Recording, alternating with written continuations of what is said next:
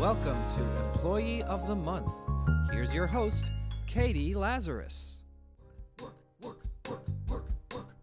Hi, welcome back to Employee of the Month show. On this episode, I sat down with James Brawley, who is the author most recently of Life in a Marital Institution about his marriage. You've heard him on The Moth frequently. He's also been on This American Life, and James has done an incredible job of figuring out how to tell real life stories in a way that feels as if you're listening to fiction, but they're all real, and make a living off doing so. So it was a really important, I think, interview to sit down and talk with him about how he does this and to realize both how vulnerable and difficult it can be to be so honest, and how important it is to be a really good storyteller, because no matter what the material, it's all in how you spin it. So without further ado, here's my interview with James. I'm thrilled to have on Employee of the Month show James Brawley, who is the author of Life in a Marital Institution, which you must run, not walk, to get, even though you can also just run, not walk to your computer and get it on Audible. I'm really thrilled to have on the phenomenal monologist or monologist. I've always struggled with that, and so I go the third way. Storyteller, writer, performer, storyteller. What's it like after being published many times in the New York Times, winning several Moth Grand Slams, to finally win the Employee of the Month award? It's awesome. I did not grow up thinking that I'd be here because there was no such thing as the Employee of the Month. But as I matured and discovered what's valuable in the world, I thought one day. And here it is. All right, so let's get into it, because I want to hear how you started out and everything, but we may go on some circuitous routes, because I'm just so obsessed with your book, and I want to talk about marriage. Even though that's not necessarily career focus, I really want to talk about how writing about your marriage, does it mess it up? Being so open, being so nakedly open. Well, that's an interesting question. I started out by writing to save it. Like, why am I here? Why does this keep happening to me? I couldn't understand why it kept happening to me. So I thought I'd write stories and go down to the Moth and figure it out. And I put a show together and stole emails of everybody I could think of stealing who knew more about this form than I did, monologists. One of them was a Tony Award-winning director, Gregory Mosher. He used to run Lincoln Center. And he comes down to my show and he says, awesome, but you're going to have to change everything. Meaning you're going to have to be more honest? Exactly. He said, the reason you get to tell your story is because we're afraid to tell ours. And if you can't really go there, you can't do this work. I love that. Because, this is why I want to talk about it, because the greatest writers on a certain level either don't give a shit, or they just create this compartmentalization.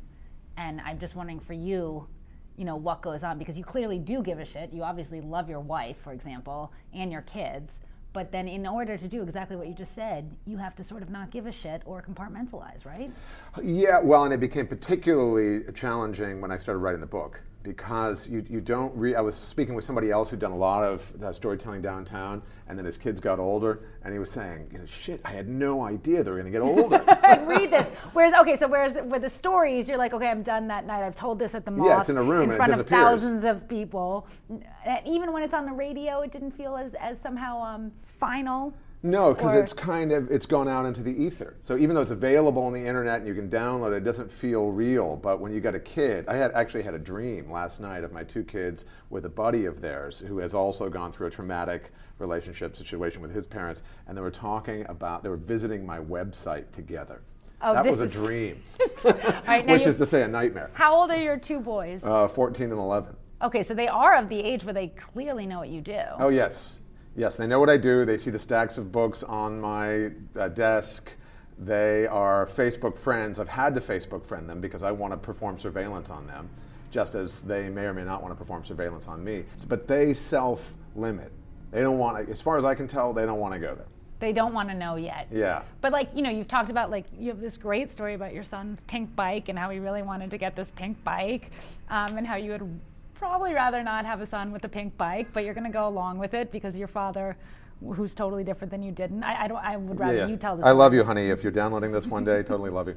Well, initially I didn't want to go with a pink. He asked me for a pink bike, and I don't want to give him a pink bike. And I finally kind of decode why I don't want to give him a pink bike, because not for the obvious reasons that pink is for girls, etc., but because I had been given a red bike, and and I wanted to make a mini me. That's a big part of what happens with the first kid. Mini-meing him, junioring him, stamping him, and you realize, oh my God, which is why people want to, fathers want to give their sons their name, all that stuff, and to let him actually be it's a struggle. As a second child, my father, he'll talk candidly about how he saw my older brother as an extension of him, and he was so hard on him and would really beat him up mentally and physically to be, even better, be even stronger. Toughen him up, yeah. And that he couldn't draw the line. He can now as an adult, but he couldn't when we were young. And I was jealous and was confused. Why don't I get mini-me? Yeah, and why don't I get this kind of attention? No one really cared whatever I did. And it's such an interesting thing. And of course, as an adult, you can see the pros and cons of this. Well, I reached a conclusion years ago after my second son, who's 2 years, 8 months younger, came to be about 2 or 3 years old, and I realized how differently I was treating him. And I thought the only chance that my first son has at mental health is if I can channel how I treat my second son into my relationship with my first son. And my first son, I need to lift him to the standard that I treat my second son, I need to lift him to the standard that I treat my first son. But see, this is particularly fascinating because it's both boys. So, they're both boys. That's right. So what so just, can you describe, for the second son, you didn't have the same types of hopes and dreams, or you're... Well, it's like, I heard it described to me early when I was a parent, that when you have the first son and you drop a spoon, it's, waiter, can I have a new spoon? When you have the second son, you wipe it off, and when you have the third son, you stick that spoon in his mouth. You don't, you're so precious when you're with the first son, and you become increasingly less precious and covetous of the genes as time goes on. It's this material fact. They become less precious.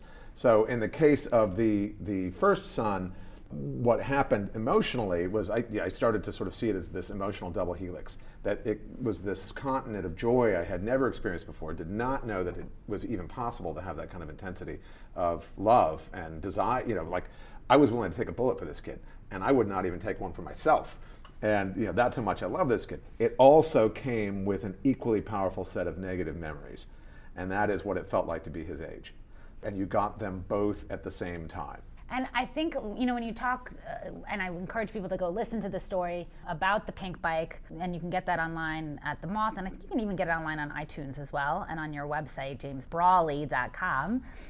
But what I liked about it is then talking, you do reference all of this, that trying to channel these types of emotions more so towards the younger son in terms of the red bike and pink bike, how he wants a bike like his older brother. Yeah, well, that's something in different stories. Yes. And this one is just contained between me and my dad. Okay. And trying to sort of balance these two poles. Having been raised by a guy who's Eisenhower's bomber pilot, who is a hardcore, decorated military war hero, and with a grandson who wants, a party dress. Right. At 2.5. Not because, not that there's anything wrong with it, but not necessarily because he likes other boys in party dresses. Just a lot of boys like that because they're hanging out with women all the time. Women, you mean young girls, right? No, I mean women, like young children, male and female young children when they're, 1, 2, 3, 4 years old. The preponderance of their days are spent with women, not with men. Okay, I see. And so you think that that's what propelled, because I would think they'd be so peer focused. But their peers are also in other words, the teachers at kindergarten and daycare and mommy and me and all those people, like the whole world. At 2:00 in the afternoon, you're 2 years old. Yeah. The adults around you are mostly female. And so you feel like in your son's case, he either idealized some teacher or your wife or someone and was like, I want to be like her, and therefore. That's right. This is what the people are doing. But most of adult women aren't really into pink, are they? They have a lot more pink than men do. Okay. And I can tell you that as a result of the scarcity of males, because I worked at home, I would go to the playground in the afternoon. Yeah. I would take my breaks at 3:00 in the afternoon. I would take over for the kids. My wife would go and do her thing. And you were a rock star with the other moms or with the other kids? With the other kids, because there's no males. Were you a rock star with the other moms as well? I don't know, because one of the ways that you survive a long-term marriage is you put yourself in amber. So that's the way I survived, at least. So I'd be on my own little bench with my pirate booty and my other, hydroponic organic snacks, and focused on my boys. And I had a whole little thing that I was trying to do with them, to make these 2 or 3 hours meaningful. And actually I started to see, to the degree that I did notice what was going on, I did get some contempt. And even shutting off emotionally wouldn't have been enough, right? No, what would happen, I'll give you an example. I go into the playground one day, and I'd read some concept called optimal frustration. Okay. And optimal frustration, which, we can imagine what that means in an adult. The idea is that you frustrate them enough so that they grow to sort of reach, but that it's not so far away that they shut down. So one of the ways you do that with a young kid is when you take them to the sandbox, you don't put him in. You put him outside the sandbox, so he has to struggle to get in. That's part of the game. How did you learn these things? Did you read books and things like that? A little knowledge is a dangerous thing. So there's a tiny bit of a book. I had a full-time mother, wife, who was it was like a graduate student. Mother or wife? Well, psychologically mother, legally wife. Okay. You just have to Let's draw that distinction, make it clear. So she's reading a lot. Okay. And so, hey, let me tell you what I read today. So she's coming up, she's telling me, it was like being married to a self-talking, auditory NEA-grant. Did you feel like you were co-parenting? Yeah. Well, yes, to a large degree we were, maybe uncomfortably so, because I was working at home, and I had more time than most fathers would have to focus on their kids, plus the fact that they're males, they're boys. Mm-hmm. So you feel like you know more, even though you're a guy and maybe you're an idiot emotionally. You feel like instinctively you understand a little bit more about what they need and what to do with them and so forth than you would if they were daughters. Like if I had daughters and I would walk around the neighborhood, I'd see little girls walking by and I'm thinking, I have no idea what I would be doing with them. I wonder if it's really as different as you think, and I wonder if women really, I think you're both giving women too much credit and discrediting men too much, because it's that most men aren't in the position where they need to learn these things necessarily. Meaning that, in a traditional home, if a man's working outside of the home, he doesn't necessarily need to learn, where do I put the child in the sandbox? But if he's in the same situation that a mother is, he does need to figure those things out. Yeah, well, and I think he would be capable of. That's what I just mean. There's certain practical things that you figure out, but it's more the who is steering the emotional ship of the family, because those are really different jobs. One is, I think we need to move to California because I got a professorship or whatever the hell it is, and here's the vision, and it's going to turn into this much money, and we're going to need to live in it. So that's like a guy thing typically, and and what the woman typically might say is, it's not going to make me happy, or I don't really like that kind of weather, or sunshine is terrible. That may not be good for you to hang out around those people. Somebody who actually incorporates emotional information into the decision-making process. And your work is about your life, and then you're also working from home, so you're experiencing it simultaneously from being home. Doing lots and lots of research, yes. And also, part of what I was doing to try to balance that out, and I like to think of people like Charles Ives and T.S. Eliot, who were guys, artists who had fingers in the business community. One of them was a banker, the other was an insurance actuarial. Charles Ives, who was a composer, developed the actuarial tables, insurance risk based on life expectancy. And so my thing was to write corporate speeches and motivational speeches, go into this Fortune 500 world and deal with these guys. That was your day job? I was freelance. Okay. And so that was how I was funding the transition to being a monologist, storyteller, whatever you want to call it. So let me just give some history for listeners who may not be familiar with your work, that you went to Columbia? Went to Columbia. And then you started writing these speeches after that? That's correct. Okay. Yeah, I went to work for a guy who I later came to call Hitler, who wanted me to be his Goebbels, his chief propagandist, and actually asked me to study him. And that was kind of a freaky experience that when I shared with some of my fellow colleagues, got me fired the next day. Yes. But using the techniques from Goebbels, I got rehired, and because I had like $200 in the bank, and I needed to get another $1,000 before I could get fired again, and then I did get fired again, and then became a freelance. And so what I did with the freelance stuff was, it's a feast or famine, super intense, 4 or 6 week, do absolutely nothing but solve problems with work. You achieve these Vulcan mind melds with chief executives who know everything except how to organize, write, and communicate. I don't know if they know everything. I think you're giving them No, too much credit, about their business. Oh, about their business, I absolutely. mean, these guys are, the way they get to that but- point is yeah. alpha males. I'm invulnerable. There's nothing I don't know. Follow Yes. me, we'll take the hill. And then, everybody else get out of the room. I have absolutely no idea how to organize my thoughts. Right. So you come to them in this sometimes, vulnerable place. More often than not, I'm in shock by these multimillionaires that I'll meet who can't string a sentence together. And I'm like, how were you able to raise millions of dollars in capital? How did you pitch that to someone else who gave you all this money? But they cannot. They can't. It's fascinating, and it's gotten worse, and I think to a large degree because of PowerPoint. Like when I first started this craft, we'll call it, people were coming out of a traditional educational framework where they had learned the Roman numeral outline technique. Yes. So, 1, 2, 3, A, B, C, et cetera. So they could actually fill a blank piece of paper with a structural view of what they wanted to say, and then we could talk about that and fill it in. Now, they don't have that. They're not taught to outline. So it's just these empty PowerPoint boxes, and there's no sequential logic and no time. The light bulbs are going off all the time. But I'm so envious because, this person, before they became famous or wealthy, they had to ask money, and they got money even when they had no street cred. But they still couldn't speak English then. And now they don't need to because they've made a lot of money. What I'm always admiring in some of these CEOs is they're a total idiot.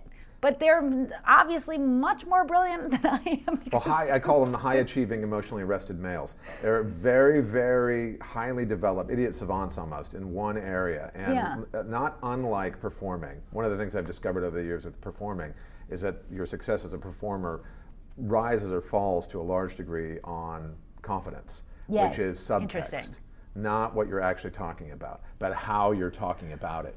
And it's the same with a lot of business executives. That guy gets up there on, the dais and says, this is what we should do. And if he can present it with confidence, his job is to be a leader and to make decisions. How does that manifest, in storytelling, for example? I can see in stand-up. I can certainly see in stand-up how there are certain people who succeed who are not necessarily that funny. They're just really confident in what they're saying, and they've been able to craft an act, and they're really good craftsmen. Yeah, and you're buying. Years ago, I was at, you probably know the name of this place. It's on 78th and Broadway, Stand Up New York, maybe. Yeah, that was where I first started stand-up. Right, which was in my neighborhood. Just happened to wander down there that night, and there are 7 or 10 comics on the bill, and my feet are sticking to the floor, and I'm looking at these guys, and good, funny, and then, ladies and gentlemen, we have actually a special guest. He's just come here. Please welcome Chris Rock.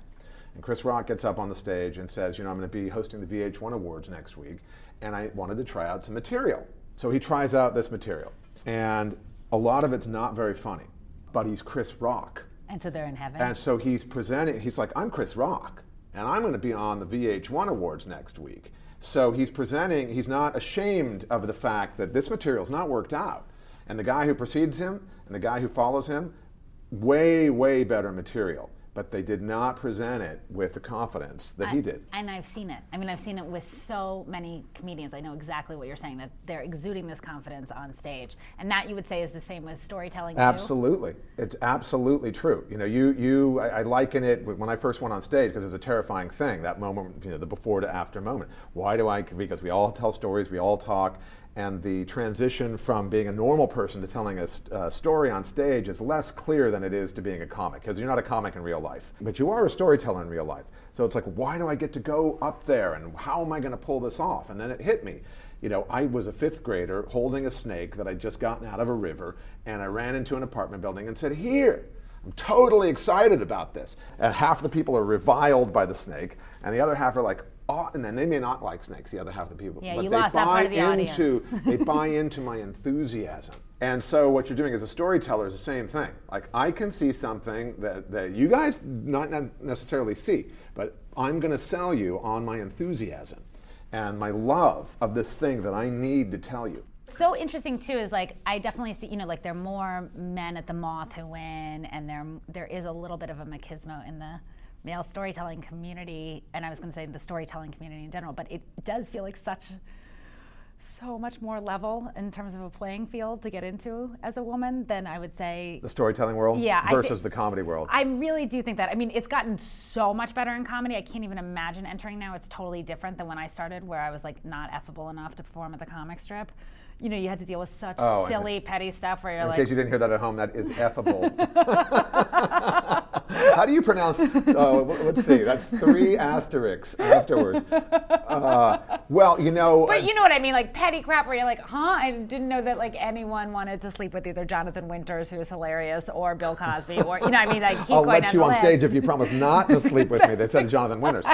Right. Well, part of what makes it a male world to me, because I took a stand-up comedy course years ago. I had no idea about this world. I just thought, and there wasn't really a developed storytelling And world this was while you're writing these corporate speeches during the day. Yeah, I thought I have to make a switch. And this was like 1998, something like that. And I didn't quite know where to go, and I didn't like writing speeches, and that's how I'd made my life so far. And I didn't want to be a stand-up, and I thought, I'm not going to, the way that I get stuff done is to do what I don't want to do, so I'm going to do it. And I signed up for the stand-up course, and it culminates X weeks later. It's a very funny, very interesting course. Just a parenthetical note, I don't know whether you've ever done this exercise, whether you teach stand-up. I don't believe in teaching stand-up, but they do what's your body language. Oh, fabulous. So you stand I'm going up to take that back. I don't believe in teaching. Teach me. You just stand up in front of people, and they write down their first impressions of you.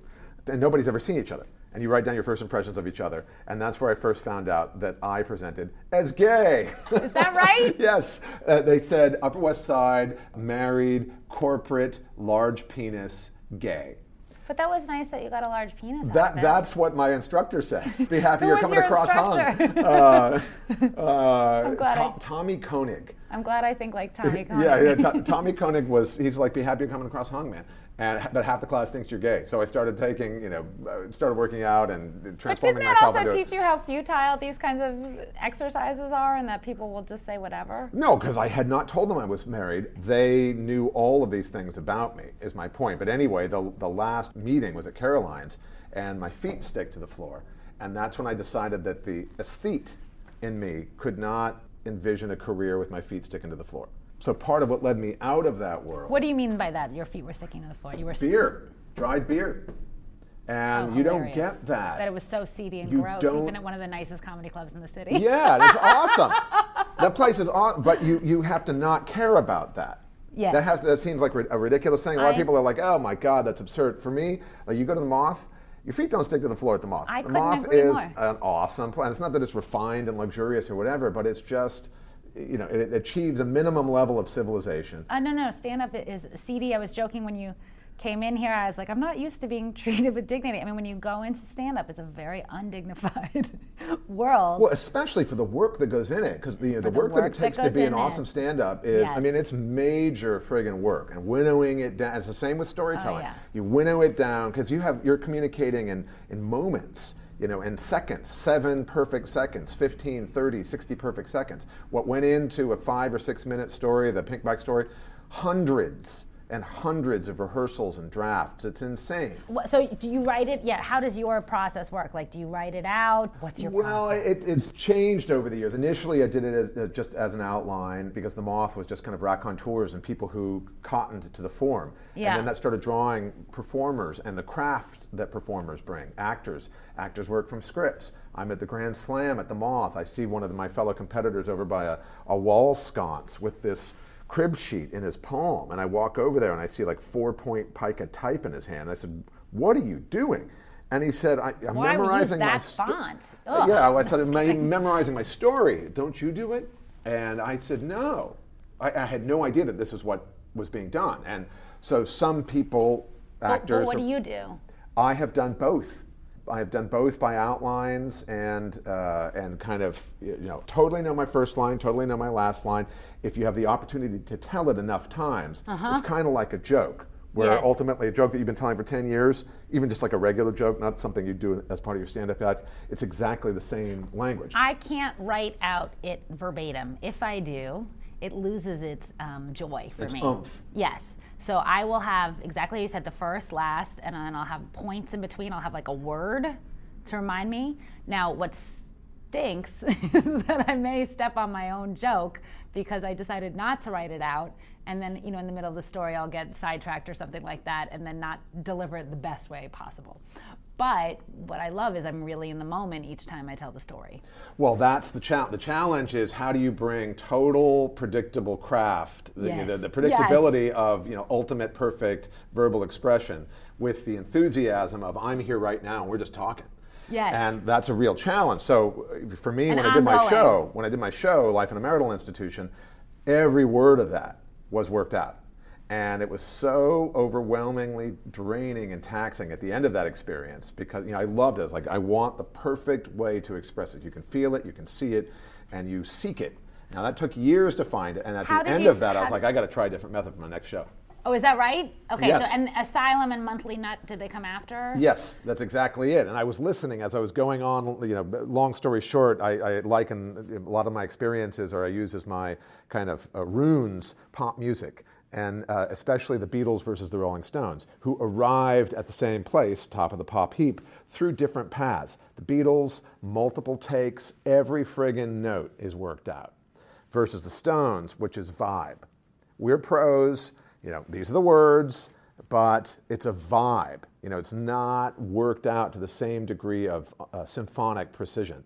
So those are two different ways of approaching pop, and I've tried to approach storytelling similarly, with experimenting with both methods. One being really constricted, tight, and what I view like this is exactly what I want to say, versus here's a vibe that I'm trying to get to you. Which derives more pleasure for you? The Rolling Stones approach is a hell of a lot easier and more fun. The Beatles approach is you're just so proud. Ultimately, because it's just exactly, it's you're able to get what's inside of you and make it visible in a perfect way. Let's talk first about Life in a Marital Institution because it has had many lives.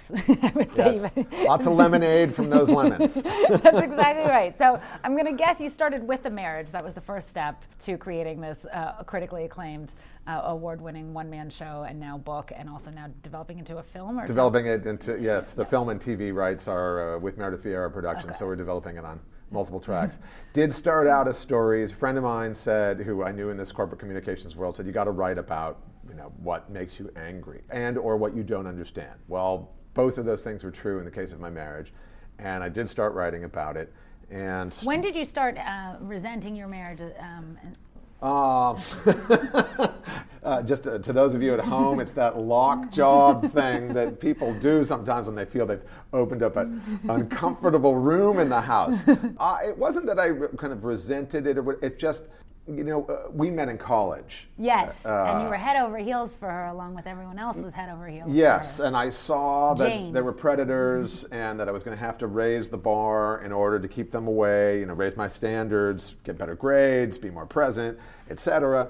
And we got together. Now it was high conflict from the beginning, by the same token, and I thought that would go away. I thought this is just a phase. And what do you know when you're that age? And this is what I get back to with trusting your emotional life. And I really did not trust my emotional life. I just needed her, I wanted her, and got her, and bonded. And one of the ways we bonded was in opposition to my family. Like, do you see what I see? Are they as messed up as I think they are? Absolutely, she'd say.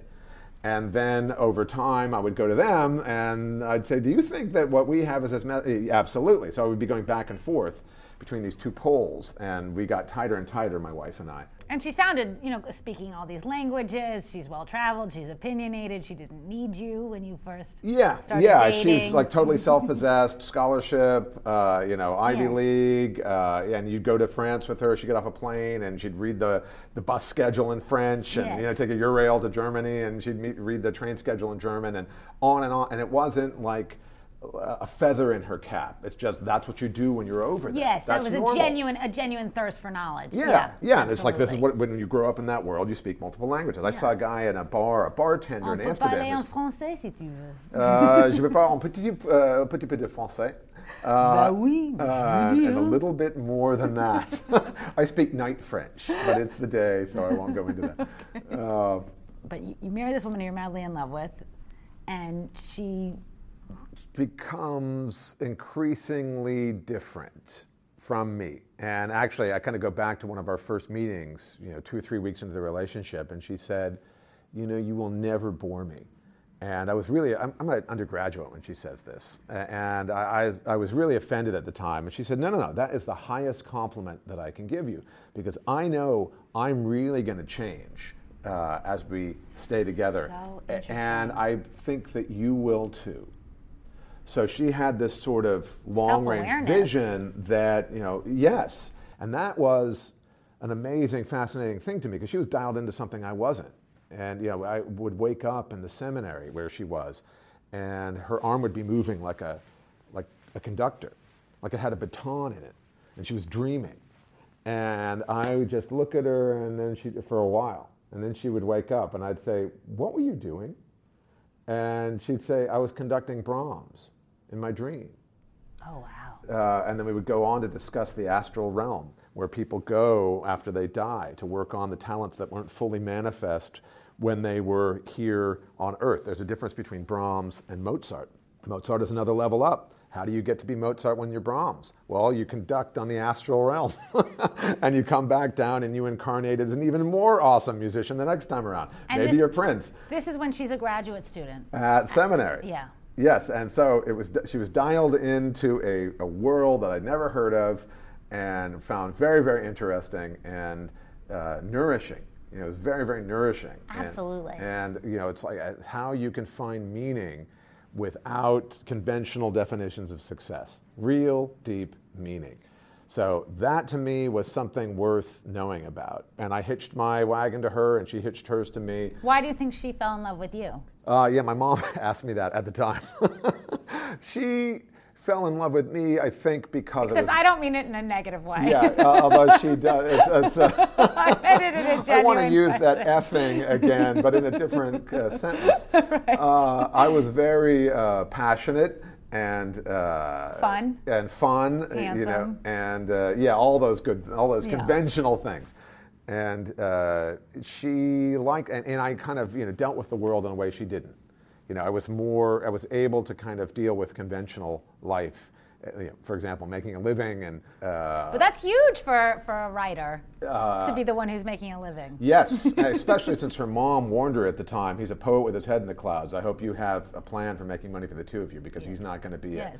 And I realized, I was going to have to be it. So that's part of what our roles really shifted. She was a scholarship student and I was an F-up, and we got together and I realized, I need to be able to succeed in this realm, and she relaxed in that realm, and life went on, and ultimately when we had kids, that's when her, careerist, workaholic, whatever you want to call it, re-engaged in a big way. And because you fueled it into the kids in what's called like helicopter parenting now. In the most profound way.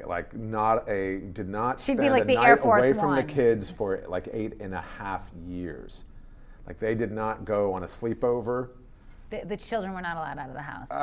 For something like 8.5 years. No trips to we would go to in-laws and all the rest, that kind of thing, but no, a lot of people you see in conventional marriages or whatever, they'll take 3 days in the Bahamas or 3 days in New Jersey, and just to kind of rekindle the marriage or whatever. We were not taking 3 days away from the kids. Breastfed till what age, your kids? It depends on who you ask, because I started to block these memories out, but I can definitely commit to a visceral memory of 5 years old for each of them, and probably 6.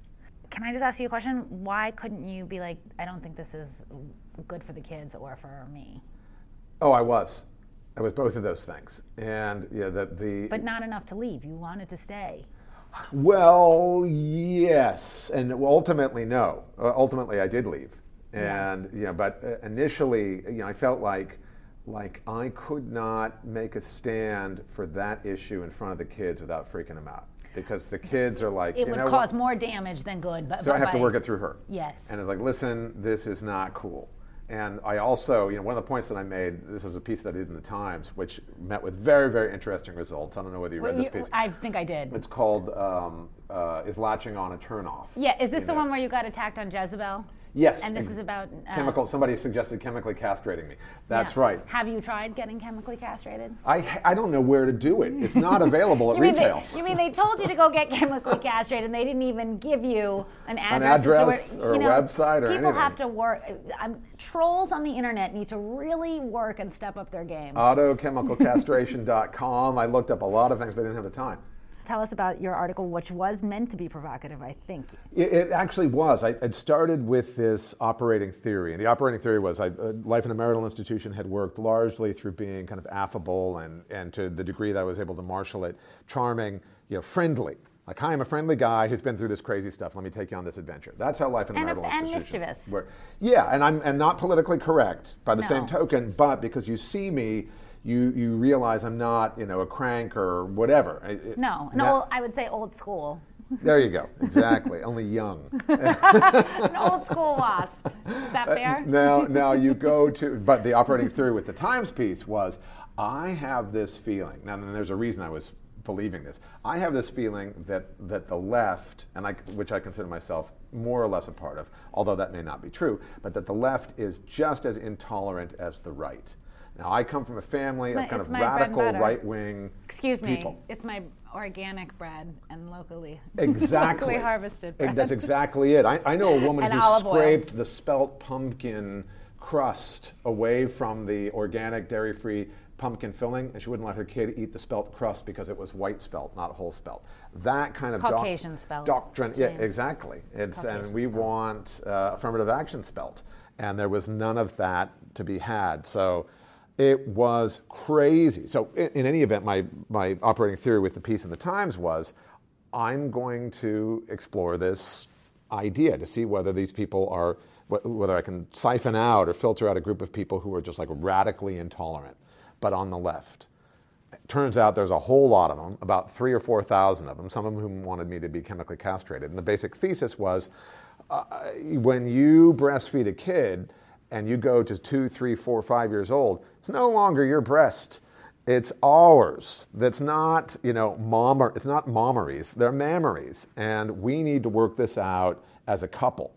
And because it's a really, really unappealing thing to see again and again and again and again, a 4, 5, 6-year-old kid with teeth and chores and baseball uniforms on. All of that I get as a human being. I get all of it. What feels sometimes undignified is then I think about, why didn't that person just talk to the other person? Why couldn't they have a rational conversation? And of course, the subject isn't rational to begin with, and that's why you weren't able to have a conversation about it. Well, we did. We did, but her position and the position of a lot of people, and it was kind of an over-the-top piece, and that's the reason that I wrote it. And that brings up the other issue, is that when one is a writer or a storyteller, you are writing these pieces that are a bit over the top. I do too. I mean, we all do. It's like, this is my truth.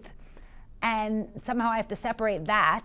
I mean, when I read your piece, I think they're very funny. And so I don't take issue, I don't treat it with the same, I'm not looking for the facts and logic the way that I would in a reported article by the New York Times. I'm reading your essay as an essay that's meant to be provocative and mischievous. However, how do you separate the two? You have the writer, James, or the storyteller, James, and then you have James who's supposed to be married and be respectful of my wife. Respectful of another human being, God forbid. Yeah. Well, here's the ethics. The ethics are that I don't tell anybody else's secrets.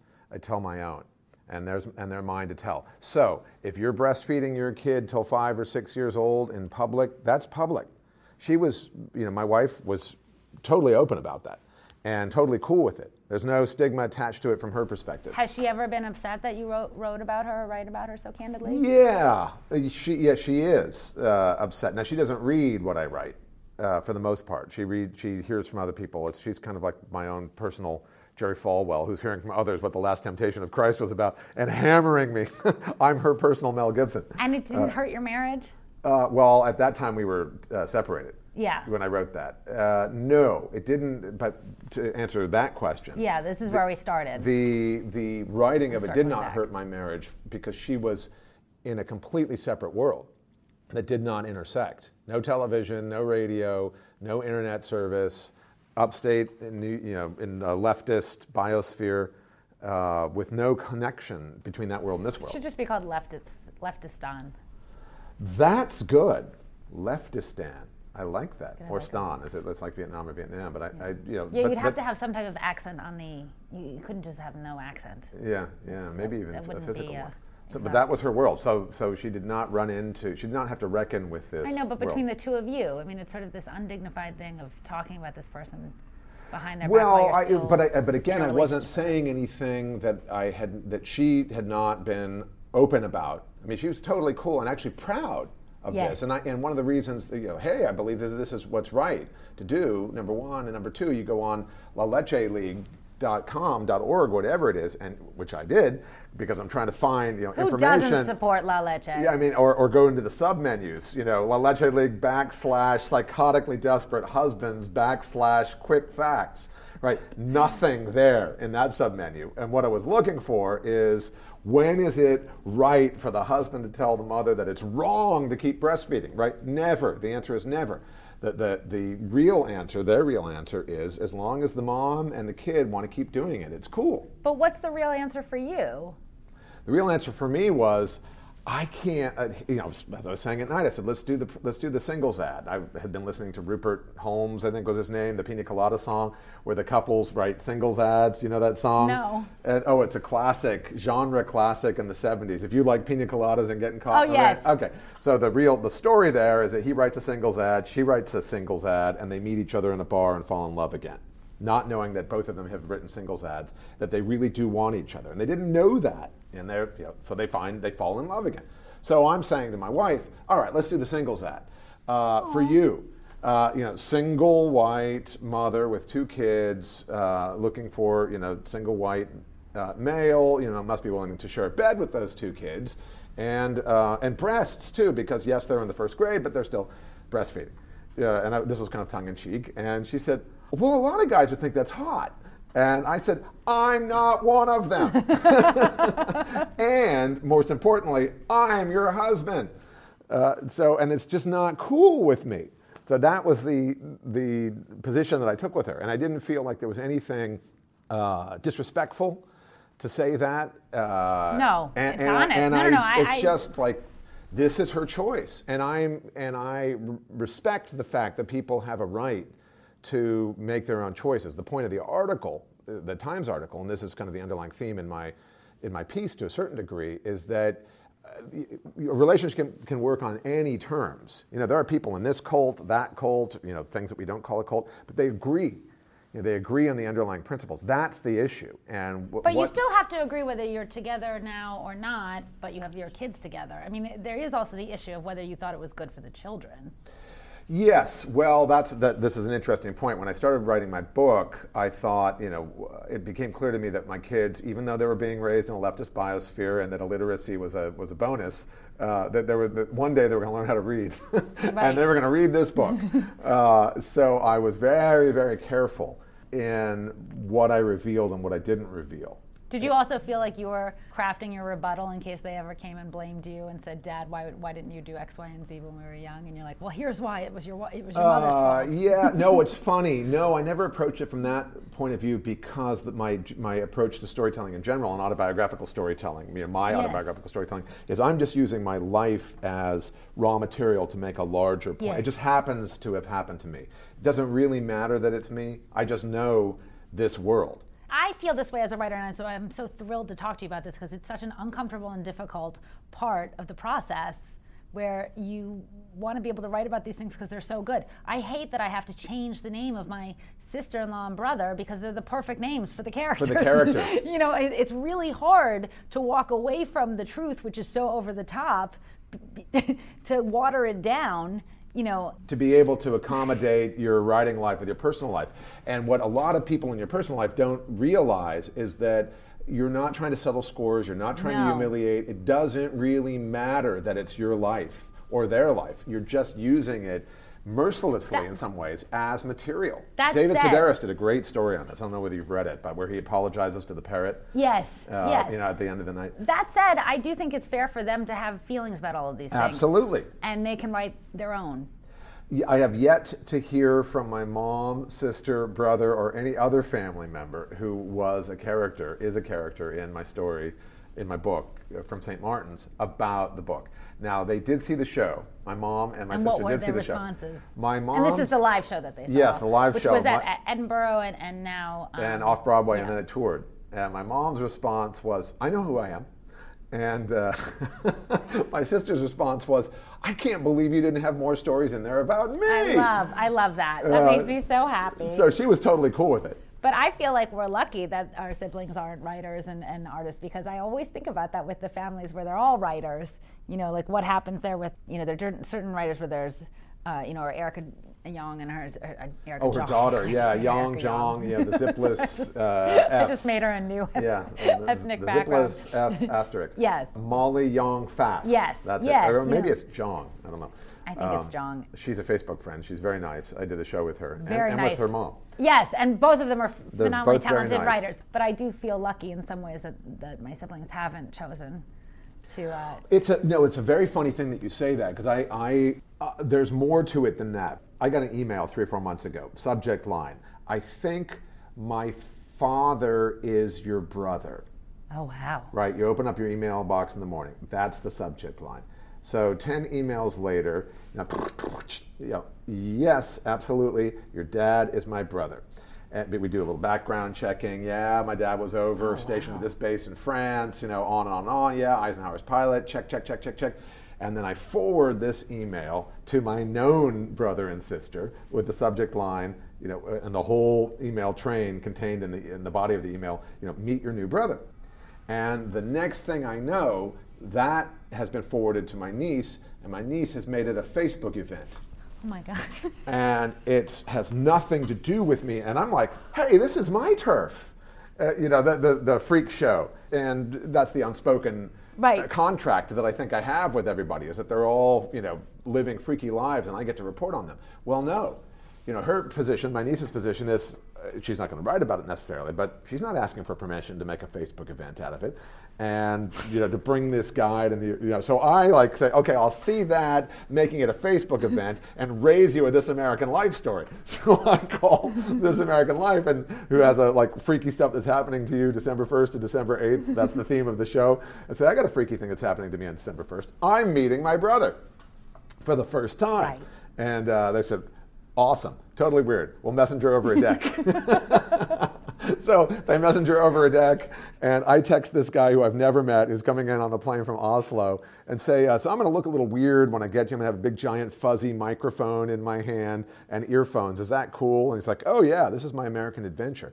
He's recorded this whole thing, starting with getting up that morning. This is the adventure of his life. And he was game to be on This American Life too, and by the way, it's a wonderful story. Yeah. Oh, he's totally cool about it. He was completely cool, photographed the whole thing, getting on the airplane. You know, he's going to go meet the family. This guy is 51 or 52 years old at this time, and suddenly discovering that he has a family and a father, most importantly, who he's never known, never met, and he's going to come meet them all. So this is his story. It's my niece's story. And it's my story. So it's and I mean, it's all of us on Facebook. It's Mark Zuckerberg's story too. It's ultimately he owns the copyright, but you know that's what it means to. It's Zuckerberg's world. We just you know, friend in it. Now you're one of the few people who can actually make a living off their own stories, and part of that is having these movie and TV deals. And I wanted to find out, how did you hook up with Meredith Vieira? I encountered her, a woman named Amy Rapp, who runs her production company, who's an awesome film production executive. Yes. She found out about my show and emailed me, and we met for pizza the next day. Nice. Well, I had a pizza. You know how women are about pizza. I don't know what women eat, but they don't eat pizza usually. But she had something. You're like out of the 1950s. I know. I'm madder then, and even before then. But they really don't eat pizza. Although I will say, you're absolutely Women right. don't eat pizza? I don't know. It's the more I know. Yeah, we're all a size 2. I know absolutely nothing. Now, I went.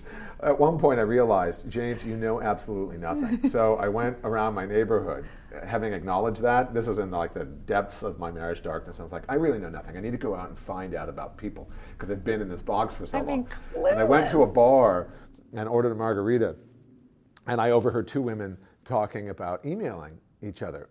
And I said, excuse me, were you just talking about emailing each other? And they said, yeah. And I said, I didn't think women emailed each other.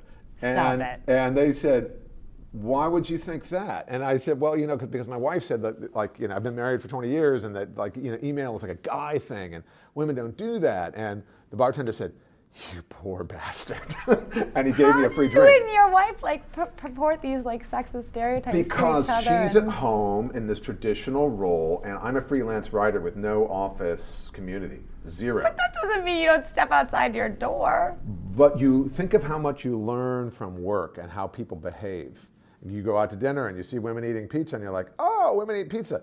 And I, on the other hand, am in a friggin' bunker, for decades. In New York. In New York, and I'm traveling on business, and there are those women there who are email me. There. There are those women who email me, but it's like maybe they do that just because they have to, not because they want to. Is this a character or is this real? Oh, this is real. This is real because, I'm a monomaniac, highly focused on a couple of things. And one of the things I was focused on was my marriage. Really needed it, wanted it to work. I need you to focus on reality in the next phase. Yeah, no, I am. The blinders fell off, and I looked around me, and there's a woman eating pepperoni pizza, a slice, and there's somebody emailing me on a PDA. I had a psychiatrist who was a woman who had a BlackBerry or a Palm Pilot, I guess it was, and I was shocked. By the Palm Pilot? Yes. I agree. I'm assuming this was in the This was about 90s. 10 years ago. Yeah. This was about 10, 12 years ago. But it was really shocking, actually, to see that. So To see a anyway, Palm that was Pilot. then. This is now. Oh, wait, you mean to see a woman with a Palm Pilot? Yes. I thought you must meant to see a Palm Pilot. Well, no. It was a woman James, with it. I feel like you were from outer space. Well, the Upper West Side. That makes even less Corporate sense married to me. large penis gay. But corporate large. Okay, I would understand more if you were gay and never interacted with women. I just can't get over this. It's making my head explode. Well, here's the thing. Okay, and in all seriousness, when you have an attachment to something that's profoundly important to As you, in sexism, yes. well, a woman, let's say, or a man, and information potentially can come into you that will challenge that attachment. Yeah. How do you reconcile it? And one of the ways that you reconcile, for example, you hear these stories about criminals all the time, and they go to their partners, usually are women, who didn't know their husbands were criminals, and they're like, "Didn't you know he was a this or a that?" And they're like, "No, he speaks Russian, and I didn't speak Russian, or I didn't know what was going on." They hold on to the delusion. That's yes. right. They hold because the emotional attachment is so intense that cognitive information can't stand a chance. It can't get into your heart. And so you've held on to the delusion. Tightly. Through 14 marriage counselors, multiple moves, kids, and ultimately, we came around, I came around to a more balanced view of people, and she came around to a more balanced view. We are not together, but we are, she does, going back to your initial comment, I think you said something about reincarnation.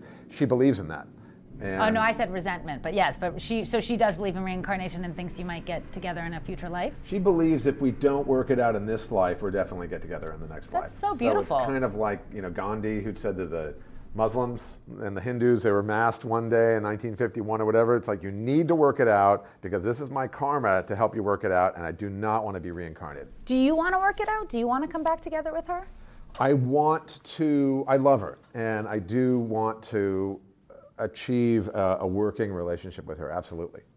Yeah. I mean, she's the mother of my kids. She's fascinating, interesting woman who it's been really, really difficult to figure out the common ground. Like, what's the Venn diagram overlap? Mm-hmm. And one of the obvious Venn diagram overlaps is we're family. We got kids together. We've been through decades, and you've been through a book and now a television and TV series. We've been through a lot. And that's now you part can have a reality show series. That could be the next spinoff. Yeah, or I thought about doing the equivalent of a Gordon Liddy, Timothy Leary tour, where it's a he said, she said. You could certainly do that sort of thing, where it's different perspectives on the same issue. I've done this as Annabelle a storyteller Gurwitch with coaches. Did that with her husband, Khan. They did this storytelling thing. You say tomato, I say tomato. Oh, I but really should look that it's up. you say tomato, I say. Were they together or apart when they did that? You say tomato, I say F you? Yeah. They did a tour with their book about that. Were they married or divorced? Married. Married. Yeah. But divorce would be very interesting. That would be fascinating. You know, when you hear... I better get a nice dinner from your Bravo reality show that's I do coming storytelling dinners sometimes for, it's like a fancy, weird party entertainment. No, I meant I get it because you're going to get a reality show now. Yes, if you're listening out there. Well, this is actually viable. So I have been on the coaching side of this in a story. I've done venture capitalist dinners. They'll invite me over to be the party entertainment. And there's 2 people at the table. And how much do you get paid for that? Well, more than we're making right now. so like 7 digits, 6 digits? It depends on how many zeros after the decimal point you include, but we'll talk about this offline. But it's a very interesting gig. Because speech writing for people, I did an article, is so lucrative. I mean, you can make thousands and tens of thousands of dollars doing speeches for people. I lived in a building with Keanu Reeves and Jerry Seinfeld as a speechwriter. I mean, that's amazing. You can live well, and not just in the parking garage for Seinfeld. That was a separate building. Actually, his car. I actually would look on his parking garage with MB because I realized at a certain point, and this is actually a very hard thing to accept, that his cars live at a higher standard than I do. Oh no, his cars definitely live a higher standard than I do. They live in an incredible standard, and they've got 4 minders in there. Right, they have 4 housekeepers. And friggin' walnut wainscoting. It's incredible. The drain in his washing bay is about $19,000. It's brushed titanium. It's incredible. I can't stop laughing. Oh my God. I used to look at him when he'd walk through the lobby and say, just 1/10%, Jerry. That's all I want. No, did they end up ever being helpful to you? Did they ever come see the show or anything like that? No, I moved out before that. I will, if you're out there, Jerry, he has no idea. I'd actually done a spec script for Seinfeld, and I had it in my briefcase as I was going into the elevator with him. Yeah. And he lived on the 15th floor, and I lived on the 2nd floor, I think, at the time. So there was no reason for me to go up 15 floors. But I did, because I was almost going to pull it out. I was going to whip it out and show it to him. And then what happened? I was thinking about Sharon Stone in the last scene of Basic Instinct, where she has her hand on the ice pick and is about to drill it into Michael Douglas. And I thought, I really need to just do this and make it happen. But and this goes to the old school WASP part of me, I guess, as I felt like the home was sacrosanct, that I was going to have to assault him in a different way, not in the elevator. And now that you have these TV deal and film deal, maybe you can assault him. Yeah. Or maybe take out the assault part. That part of it was disturbing as well. It does become, it's very hard to motivate yourself when you think you're going to hurt someone. I needed to recast it as doing him a favor.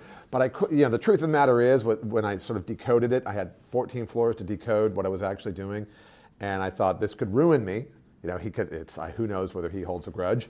And it better be incredible. I like that that's the scene you remember from Basic Instinct. Yes. I just remember that she wasn't wearing any underwear and crossed her legs. So you could try that approach and see if that helps. Yeah, but... Especially since you said earlier that what the people in the comedy class thought about me. But I, of course, went to a Pilates personal trainer, and I don't see myself that way anymore. Okay. Okay. So up next is Monthly Nut and Asylum. I feel like I have to have you back on the podcast because we didn't really get a chance to hear about them. I'd love to come back and tell you about it. Monthly Nut is about loving your lifestyle and hating your life. Okay. And it's set in what the things that you have to do that you don't like to get stuff that you love. And it's set in that Central Park West building on the night that it all hits the fan for a whole lot of people. The window opens, a guy goes out 10 floors, another guy has kidnapped his daughter because he's cracking under the pressure of being Mr. Mom with his Emmy Award-winning wife. And I am trying to stay on deadline in this storage unit writing motivational speeches for a pharmaceutical executive who's launching a new antipsychotic. I can't wait. How do people see that? Darkly funny. Oh, you mean how are they going to actually see that piece? Well, I developed it at the Barrow Group a little while ago, and I'm going to pull it back in New York. It's going to be, so if you go to my site, jamesbrawley, BRALY.com, you'll find events and so forth. Or you can go to my Facebook page or Twitter feed. And then what about Asylum? Asylum is an autobiographical story about trying to stop smoking pot when I was a teenager. And the only means that was available to me at that time was checking myself into a nut house. And there was no such thing as a rehab. And it was at that point that I realized, wow, the people I just left may be crazier than these people. What happens when you meet, technically crazy people who are more sane than the people at home? fascinating. And your kids are very well fed, I imagine. My kids live kind of solid, stable, middle-class lives. I'm leaving right after we finish talking. Yeah. I'm getting in my car and driving upstate to begin my alternate parenting week. They're 14 and 11 years old. They are awesome. So every other week you're with them? Every other week I'm with them. Okay, upstate? Yeah. Upstate New York. Okay. I live a bifurcated life. It's very, very challenging for all the obvious reasons, to straddle these two worlds. Yeah. As I was talking to my son today, he's like, "Why are you going to be late?" Because ordinarily I would be there at 3:30. Oh, I'm so sorry. And, okay. And I said, "Because this is what it takes, dude." And he understood. Well, I'm going to let you go see him. I cannot articulate how insanely addictive your book is. It was impossible to do anything else but read it. It was such a pleasure. And if people get a chance to see you live, they really should. They should go to your website to check you out. And you can also go to The Moth and or This American Life or the New York Times. But please, please, please know that we would love, we meaning me, I would love to have you back on the show again. Oh, well, thank you. It's a great honor to be here and to have a chance to talk with you, truly. Total pleasure. That's it for this episode of Employee of the Month show. I want to thank Joel and Danielle and everyone who has worked so tirelessly on putting Employee of the Month show together. And to all of you listening, you can go to employeeofthemonthshow.com. If you want to give and support the podcast, please do. If you want to nominate someone, you can always go there as long as they are not a parking ticket officer, dictator, or anything else that seems unseemly. Otherwise, I'm excited to be with you in the next episodes. We've got a lot more really fun interviews. I'm just saying. Am I bragging or is it just honesty? It's honesty.